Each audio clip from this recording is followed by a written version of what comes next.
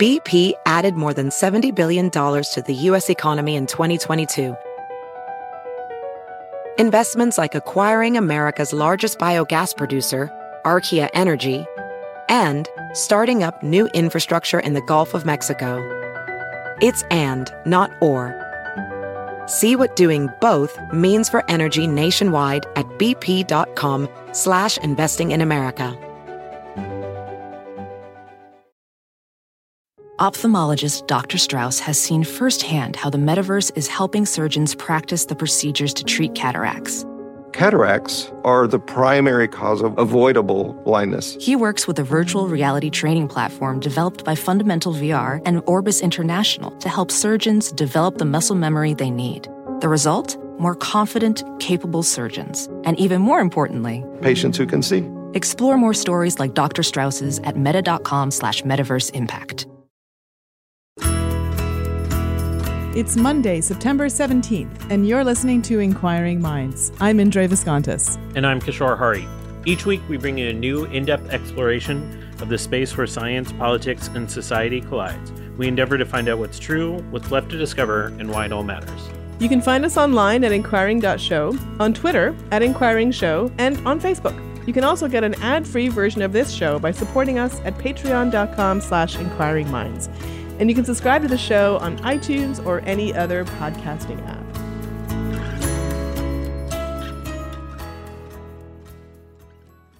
So, how do you pronounce the name of a wolf-like creature that is generally yellow-furred and you often see in cities? Are we talking about the type of animal that we've seen in Looney Tunes cartoons for a long time? Whose first name might be Wile.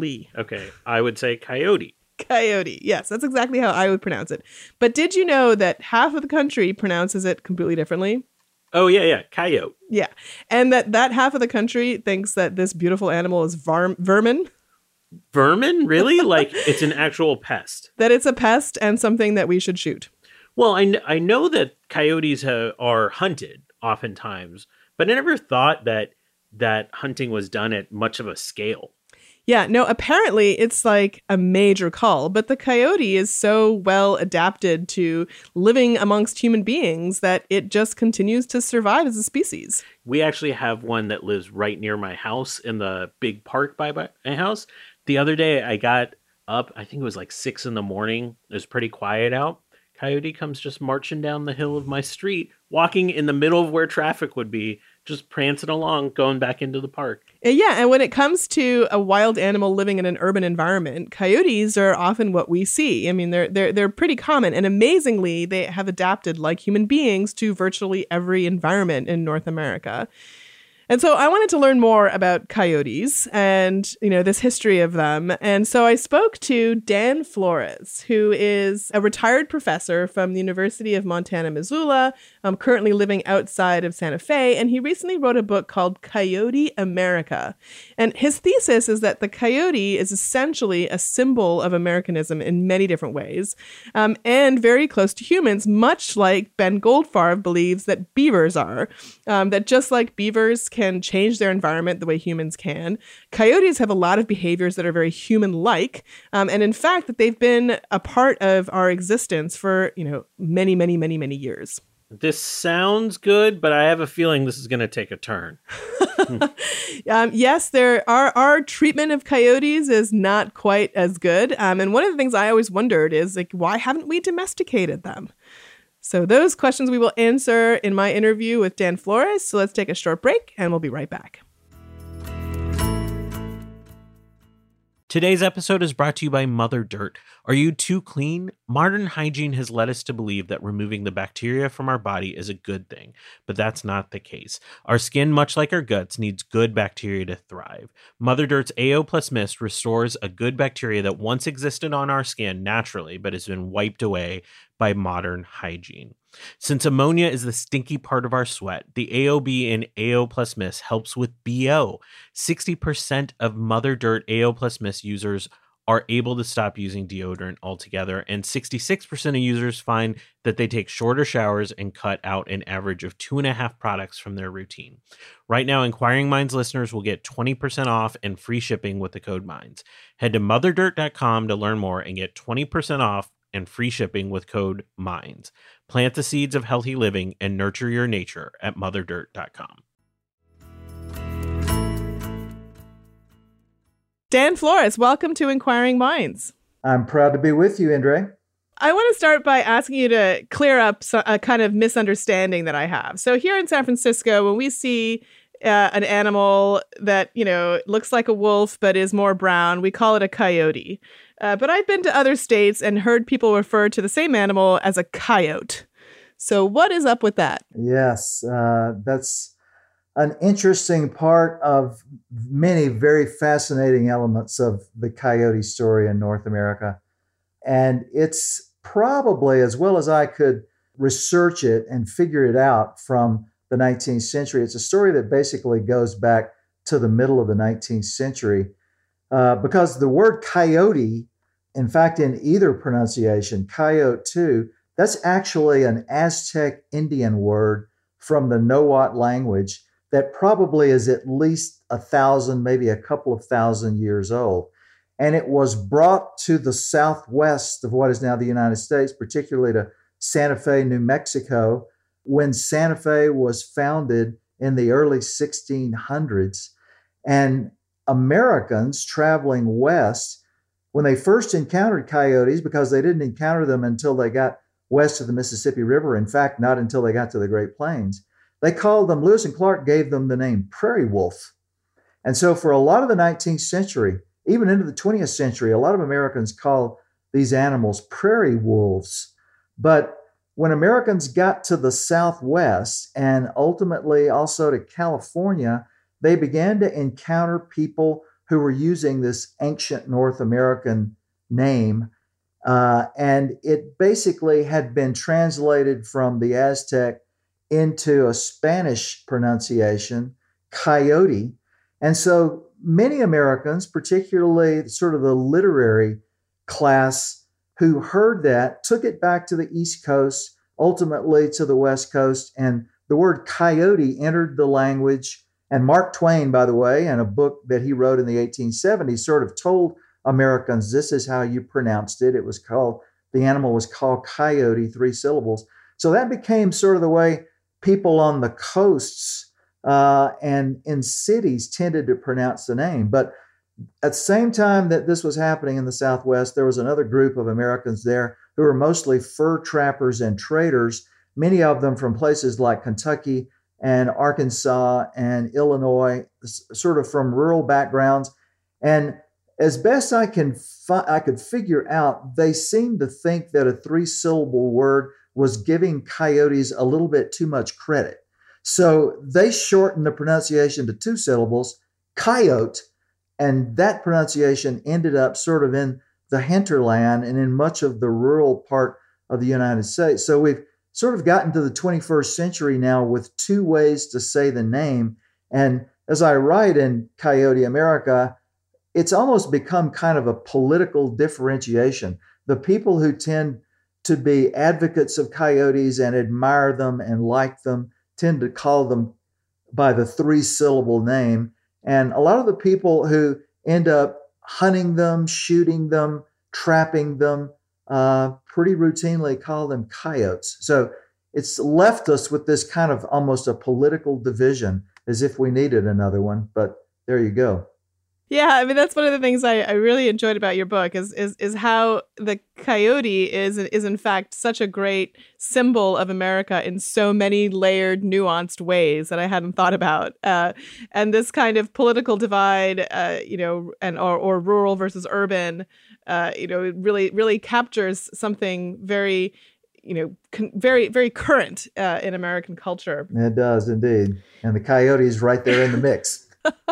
So let's go back to Lewis and Clark and when they first discovered, or when they were the first white individuals to encounter a coyote and write about it. Is that right? Well, they were the first Americans, to be sure. I mean, the Spanish writers in the 1580s, as early as the 1580s, had provided written and literary descriptions of coyotes.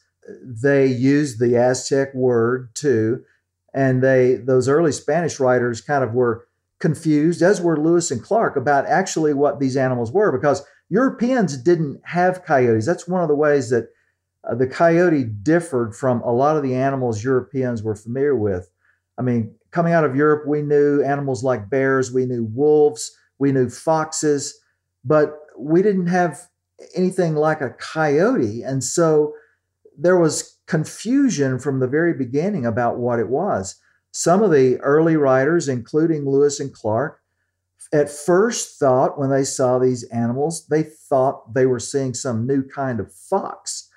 And then once one of the members of the party shot one, this was in the fall and September of 1804, and they had it lying in the grass in front of them and could look at it more closely, William Clark sat down and wrote in his journal that night, what we heretofore thought were foxes, in fact, is some kind of wolf. And we decided around the fire tonight that we would name this animal the prairie wolf. And so they at first had thought it was a fox. In fact, the first American painting of a coyote, which was done a few years later by an artist on another American exploring expedition, actually was labeled fox, although it's clearly the portrait of a coyote that they had encountered. I mean, and some American naturalists in the early 19th century thought coyotes were jackals. And so there was about a 2-decade period when there was kind of a scientific battle going on about whether or not coyotes were indeed some new kind of American species that hadn't been seen before, or whether they were possibly just something like an African jackal that had a close relationship to the jackals of the old world. Well, so let's talk about the sort of species itself and how we should be classifying it. What makes a coyote more like a wolf, say, than a fox? Well, coyotes are in the same genus as wolves, in the genus Canis, and that's the same genus, by the way, that our domestic dogs are in as well. And foxes, red foxes and gray foxes, are in two different genuses from Canis. But the evolutionary origins of all the members of the canid family, the Canidae, which includes wolves and coyotes and jackals and wild dogs and dingoes and domestic dogs, those origins all go back to North America about 5.3 million years ago. The ancestors of the early canids seem to have divided up into large versions, middle-sized versions, and smaller versions as far back as 2 or 3 million years ago. And the large versions, of course, became wolves. And some of the ones that became wolves as far back as 2 million years ago left North America via the Bering Land Bridge, crossed over into the Old World, and remained in the Old World in Asia and in Europe for a couple of million years before finally coming back to the Americas about 25 or 30,000 years ago. So our present wolves today, our 4 species of gray wolves in America, are all the descendants of wolves that evolved for part of their existence in other parts of the world and then returned here. But there were also wolves that remained in North America, and I'm going to some length to explain this because it helps us understand why today coyotes are interbreeding with some wolves, but not other wolves. And the wolves that remained in North America were the ancestors of our southern red wolves that were found from Texas all the way along the Atlantic coast up into New England. And the other species was Canis lycaon, which is now known as the eastern wolf. And those wolves seem to have never left North America, but remained here. And coyotes also remained here. For the entire 5 million years of their evolution, they became the modern animal about 800,000 to 1 million years ago. They remained here as well. And so that evolution, as ancient as it is, has meant that today, as coyotes have been colonizing across the Mississippi River and entering territory that's occupied by these old American wolves, they're able to hybridize with red wolves and with eastern gray wolves and create a new animal that some people back east are referring to as a coy wolf or an eastern coyote, which has about 15% wolf genetics. You know, it's very common in San Francisco to encounter coyotes, either in hikes or in Golden Gate Park, and I want to talk about the fact that coyotes really are everywhere in the U.S. in a minute. But you know, even though there are warnings not to approach them, I feel like, you know, if I saw a wolf, I'd be a lot more afraid. So, is there something about the coyote species that makes them less aggressive, or is that just because, you know, these particular animals are so used to people, and so, you know, we don't hear about coyotes attacking humans very often? Yes. I mean, the truth is you don't actually hear about wolves attacking humans either. I mean, coyotes and wolves are social species. They're very, as I point out in the book in a lot of places, they're very similar to us, which is kind of why coyotes have functioned as this sort of avatar stand-in for humans in this old Indian literature of North America. And one of the ways they're similar is that their young have to be taught through training, through really the imparting culture to them, how to survive in the world. And one of the things we know about the canids, like wolves and coyotes, is that when they teach their young what to hunt, human beings aren't one of the template prey species that they sort of single out for them. Coyotes teach their young how to hunt rabbits and rats and mice and grasshoppers and how to find fruit. And wolves teach their young how to hunt deer and elk. But none of them really have humans as part of the template.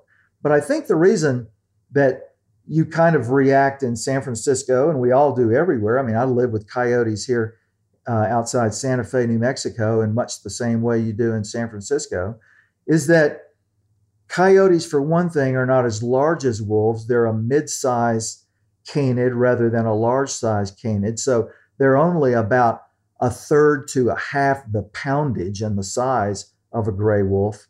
But they're also, and this has to do again with their evolution, coyotes are also a lot more used to hanging out around human beings. They've been hanging out around our camps and our towns ever since humans got to North America. And one of the reasons they do that is because of their prey. Our houses and our habitations produce a lot of mice and rats. And so coyotes naturally are drawn to an abundance of their particular prey. And so they tend to hang out around us. And that means they feel pretty relaxed around humans.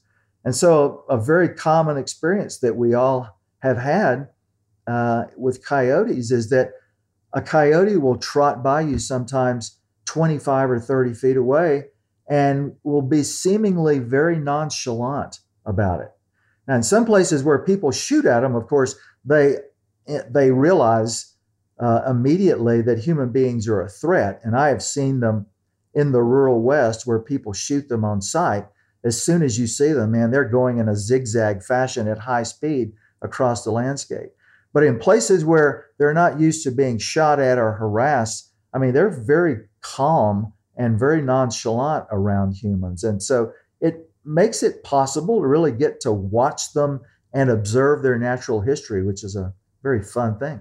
And it kind of makes me wonder, though, why haven't we domesticated them? Why don't people have coyotes as pets? Well, there's a theory out there among naturalists and biologists who study canids that and other animals that became domesticated, that those animals chose domestication.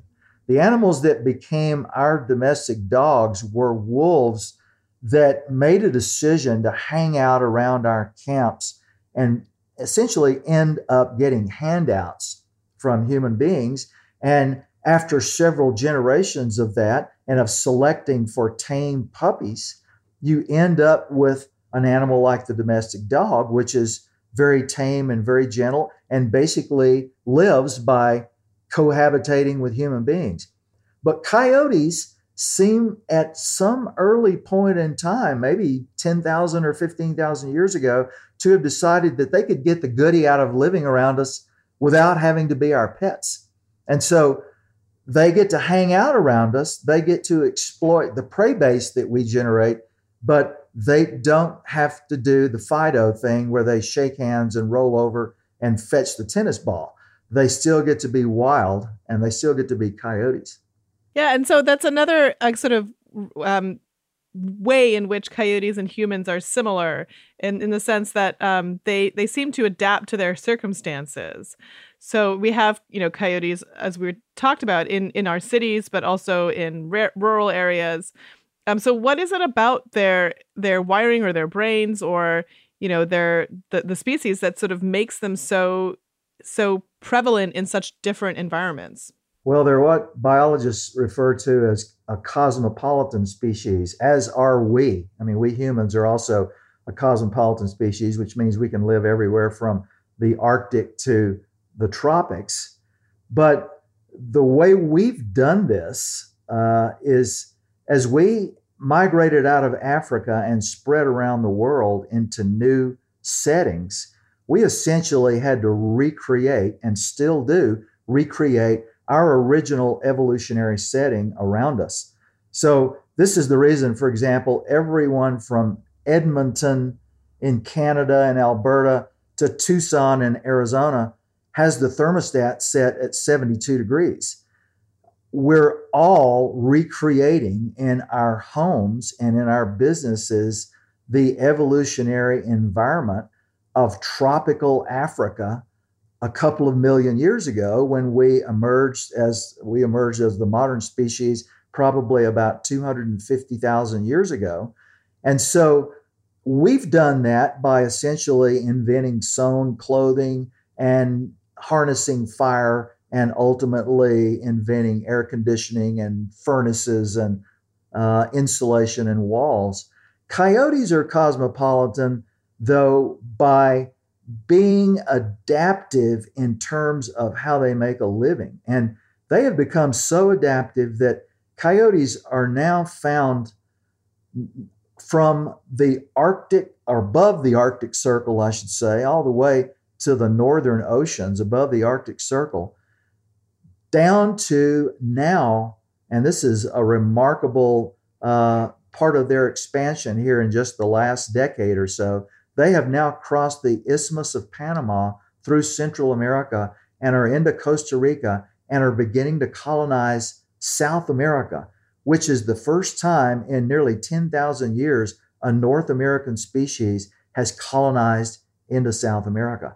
And so they have this kind of remarkable ability to live in tropical settings, in jungles, and to make a living out of that, to also live in Arctic settings. And also, of course, as we all know now, they're living in urban settings. They're living in, right in the middle of downtown Chicago, where there's nothing but brick and mortar and high rises. And coyotes are building dens on top of parking garages in the middle of downtown Chicago. So they've got this kind of innate ability to survive in a variety of circumstances. And they do it a lot out of being adaptable, but much of it, and I think this is one of the reasons that we share so much with them, is they live by their wits.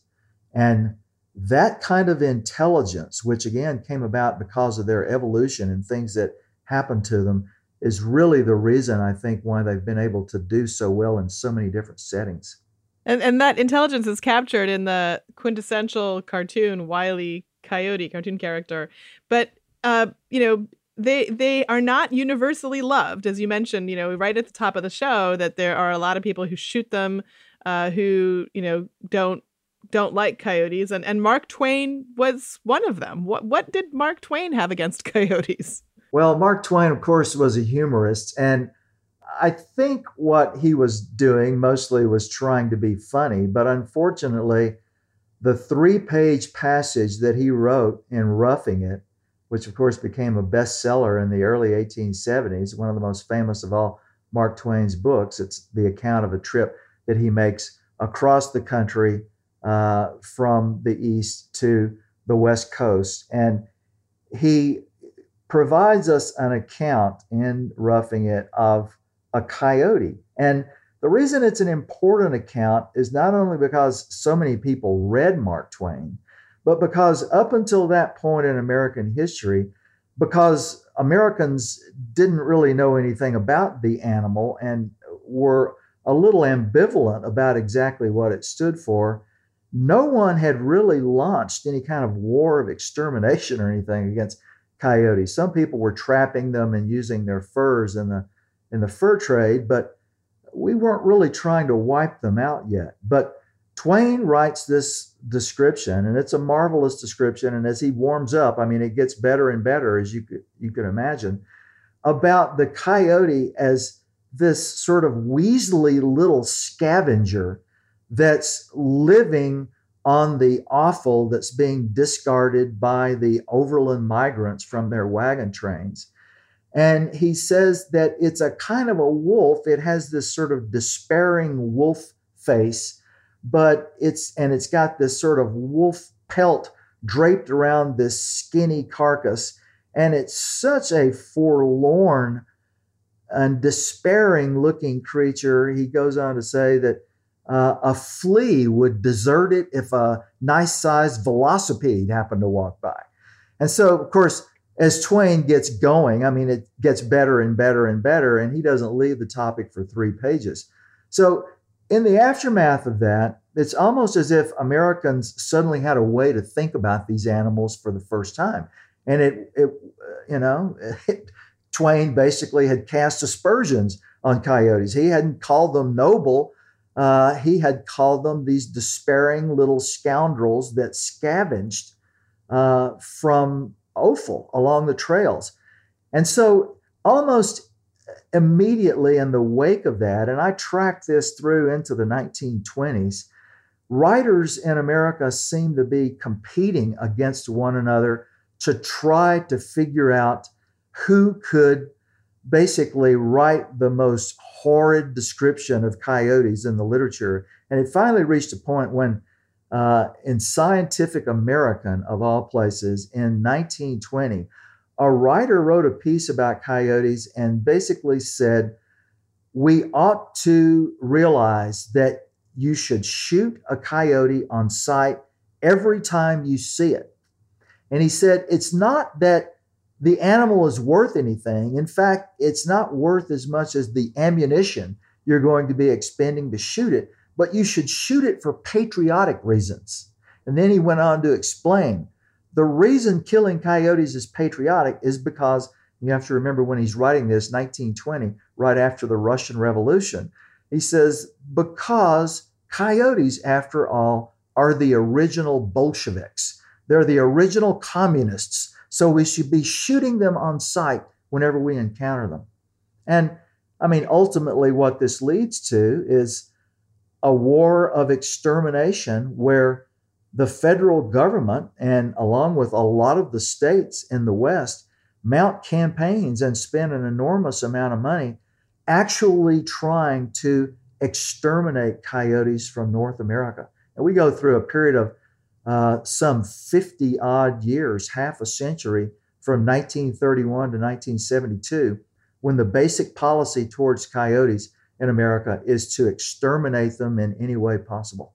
Which makes their proliferation today, so remarkable, is that a lot of the species that we didn't mean to exterminate have gone extinct. And here we had a concerted effort, in a sense, to try to get rid of these animals, and yet, they're incredibly prevalent today. So let's talk a little bit about, what was the rationale behind this extermination campaign, and what were some of the gruesome details that coyotes were subjected to at our hands? Well, the details are really gruesome, and I've had some readers of my book say that the chapter on this is sometimes not easy to get through because it lays out the story of what we try to do to these animals in effect, what we discovered in the late 19th century, really, and really brought to bear beginning in about the 1920s, was that the best way to try to exterminate them was to poison them. And so using strychnine, a government agency called the Biological Survey, and this is an agency that had begun back in the 1890s to sort of canvass what sort of flora and fauna were in America at the turn of the 20th century. That agency began to worry about getting funding for a purely scientific mission and decided that they would offer themselves up to Congress as the agency that would solve the so-called predator problem, especially for the livestock industry in the West. And so the Biological Survey got its first congressional appropriation to solve the predator problem in 1915. And within a space of only 10 years, they had basically poisoned gray wolves in the country down to the point where there were virtually none left. I mean, just to give you an example, in one state, Montana, as late as 1889, something like 30,000 gray wolves were being killed and bountied in Montana. By 1920, that number had dropped to 17. And within 5 more years, there were virtually no more wolves left. The state bounties plus this federal Biological Survey campaign had essentially reduced wolves to the point where they were no longer a factor on the American landscape. But at the same time that Montana had killed something like 30,000 wolves in 1889, they had also killed 30,000 coyotes. And in 1920, 30 years later, whereas only 17 wolves were killed in Montana in 1920, the number of coyotes was still 30,000 kills for that year. And that, of course, made the coyote, after wolves disappeared, into what a lot of people in America referred to as the arch predator of our time. We've been worried about wolves. It looks like the real problem are these coyotes, because wolves seem to be fairly easy to control with poison. For some reason, we don't seem to be able to get rid of the coyotes. So this federal agency actually founded a laboratory. It was initially put in Albuquerque, New Mexico, and then it was finally moved to Denver, called the Eradication Methods Lab. And the Eradication Methods Lab not only began to come up with new poisons, but it began to push for a bill which finally passed Congress in 1931 to fund a $10 million campaign to exterminate coyotes in North America. And so the Animal Damage Control Act of 1931 was the one that produced this legislation and provided the money to try to wipe these animals out. Up till that point, we were putting out something like 3.5 million poison baits in the West, in the coyote range every year, and killing something like 300 to 400,000 of them a year. But by the 1930s, after the passage of the Animal Damage Control Act, and during World War II, the creation of a trio of new poisons, those numbers began to escalate pretty dramatically. In fact, we think that from 1945 to 1972, and I use those two dates for particular reasons, 45 because that's when we had finally invented the third of 3 new poisons that we were using for coyotes. And 1972 is an end date because in that year, Richard Nixon actually issued a presidential proclamation ending the use of poisons against coyotes on the public lands.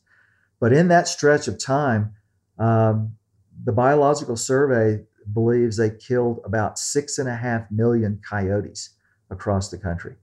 And yet the science behind, calling the coyote an arch predator, and that, the idea that the coyote was damaging livestock and farming wasn't based on science. Well, yeah, that's what I was just about to say. We launched this program before we ever did any science on them.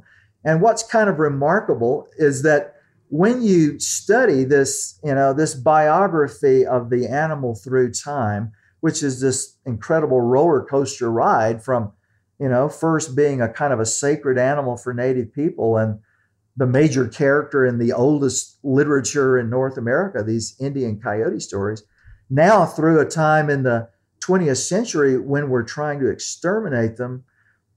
I mean, in the 20th century, we're launching this program without having done any science. And when we finally do the science and turn investigation over to people like the Murie brothers, Adolf and Olaus Murie, one of them working for the Biological Survey and one working for the National Park Service, and they published their studies in the late 1930s. What their studies point out is that coyotes actually, about 85% of what they do is beneficial to humans. They're basically suppressing the populations of rabbits and mice and rats.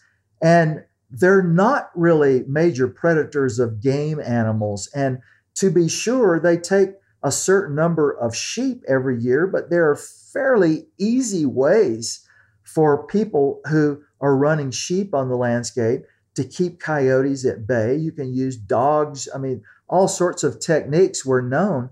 And yet it's one of those instances where an American policy, once it's in motion, I mean, nobody seems to want to budge it off its track. And so we just keep going decade after decade, trying to poison these animals into oblivion. And then Walt Disney came to the rescue. So tell us about his contribution to saving the coyote. Walt Disney did come to the rescue, indeed. Walt Disney, had grown up in Missouri. He didn't grow up in coyote country, although, of course, and we can talk about this in a minute, but one of the things this poisoning campaign is doing is that it's launching coyote colonization all over the country. They're spreading out of the West against this harassment and spreading all through the rest of the country. But Disney didn't seem to see any coyotes when he was growing up in Missouri. But once he moved to the West, he began to see them. And of course, Walt Disney was interested in animals. I mean, he had made Bambi in the 1940s, the film Bambi. He had made Lady and the Tramp, a film about dogs and dog catchers in the 1950s. And his wonderful world of color, which was beginning to be a regular Sunday serial on television in the 50s and early 1960s, began doing quite a number of shows about animals. And one of the early ones that he personally wanted to do was a show about coyotes. And so the first of what ultimately became 6 pro-coyote films that Walt Disney did that began to change the way ordinary Americans thought about these animals appeared in 1961. And it was called The Coyote's Lament. It was an hour-long, basically an hour-long cartoon, but it told, as Disney said, and he introduced it himself, he said, I want to tell the story of the settlement of the West and what happened between people and coyotes from the coyote point of view. And so suddenly we got this sympathetic treatment of the coyote story and what had happened to these animals. And I mean, I was like 10 years old and was a devotee of the wonderful world of color and sat in front of the television and watched this film at the age of 10. I mean, and kind of became a coyote fan from that point on in my life. And I saw as a teenager, because these films were still being, his pro-coyote films extended into the middle 1970s, I saw almost all of them. So popular culture through Walt Disney, and of course, ultimately through Wile E. Coyote too, is going to begin to change the way a lot of Americans feel about this animal. So I want to take this moment to let our listeners know that Dan's book, Coyote America, is available at booksellers everywhere. So Dan, just as we end the interview, what is your favorite thing about coyotes? Well, I think probably my favorite thing is how marvelously they serve as a kind of a Darwinian mirror to us. Because the reasons for their success, I mean, and I talk about several very specific evolutionary adaptations in the book, one of which is called fission fusion, which is why coyotes can survive this all-out assault on them and wolves can't. That adaptation also happens to be one of the explanations for our biological success as a species in the world. We all think of human beings as one of the most successful of all species. We've spread out of Africa. We've spread around the globe. We've obviously really sort of taken over the world and sort of hold our hands on the tiller of evolution now. But one of the ways we were able to do it was that, like coyotes, we are fission fusion animals. And what that means in the coyote sense is it means that coyotes can function as packs. They can cooperate in an effort to bring about some large accomplishment. They can take on bigger goals as members of a pack, like bringing down a deer, say. But when they run into trouble, when they're harassed by either gray wolves in the past, and this is how they evolved that ability, or by us in the 20th century when we started trying to wipe them out, they can become fission animals, and they can live as individuals and pairs, and they often will scatter across the landscape and colonize far places in that fission mode. And so this is one of the things that we've done in our own evolutionary past too. And so I think, as I've said a couple of times while we've been talking, one of the reasons that we have this grand literature of coyote stories that goes back into the Native American past in North America is because Indian people saw that very thing. They looked at coyotes, and of all the animals they saw around them, this was the one they picked out as the creature that sort of served as a kind of an avatar who sort of interpreted the human condition into the natural world. And so they made coyotes into Old Man Coyote, the deity who created North America. Amazing. Well, Dan, thank you so much for being on Inquiring Minds and sharing your love and knowledge of coyotes. Oh, it's been my pleasure. Thank you. So one question I never got to ask Dan, and so I'd like to hear your opinion on this, is what do you think the future of the coyote is? I mean, we think about like how, human civilization is going to be changing in the next 100 years.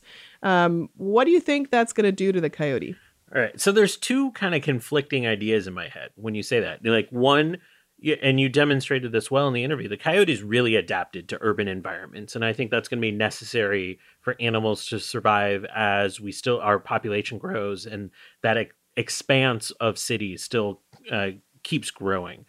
But on the other hand, when you look at our history and you look at how many coyotes have just been slaughtered, it's like 5 million coyotes were killed in the Old West. When you look at like an animal like the buffalo, that's essentially extinct now from the West because of this, it's hard not to be pessimistic about the future of the coyotes, especially when there's such a thriving market for hunting at the scale that it's still happening at. Yeah, it's interesting to me too how you have this kind of like city versus rural divide. Like in the city, I don't see anyone taking a shotgun and culling the coyotes. In fact, there are a lot of, I belong to this kind of neighborhood group called Next Door. People might also belong to it. And we do have a coyote in our neighborhood, and like you hear people posting about spotting that coyote like virtually every day.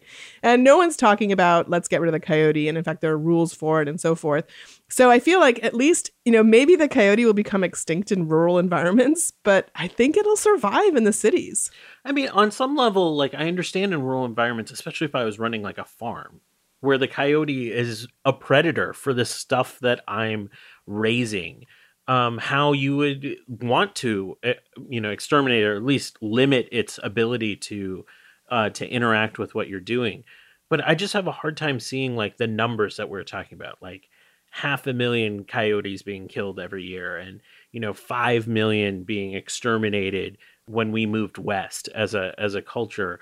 How like any animal can withstand that much culling and thrive. Yeah, and I still am thinking that eventually someone's going to domesticate the thing and we're going to have coyote puppies. I'm not going to sign up for adopting the coyote puppy. All right. Well, that's it for another episode. I want to thank you for joining us for this installment of Inquiring Minds. And we'd like to thank our supporters on our Patreon campaign, especially David Noel, Charles Blyle, Clark Lundgren, Michael Galgul, Stefan Meyer-Awald, Kyle Raihala, Joel, Jonathan Worsley, Yushi Lin, Eric Clark, Jordan Millar, Herring Chang, and Sean Johnson. You can visit our website at inquiring.show, and you can support us at patreon.com/inquiringminds, where you can get an ad-free version of this show. Find us on Twitter at Inquiring Show and Facebook, and you can send us comments, feedback, future guest ideas, or anything else you'd like to contact@inquiring.show. Inquiring Minds is produced by Adam Isaac. Our music is provided by award-winning producer Rian Jian. And we're your hosts. I'm Indre Viscontis, and you can find me on Twitter at IndreVis. And I'm Kishore Hari at Science Quiche. See you next week.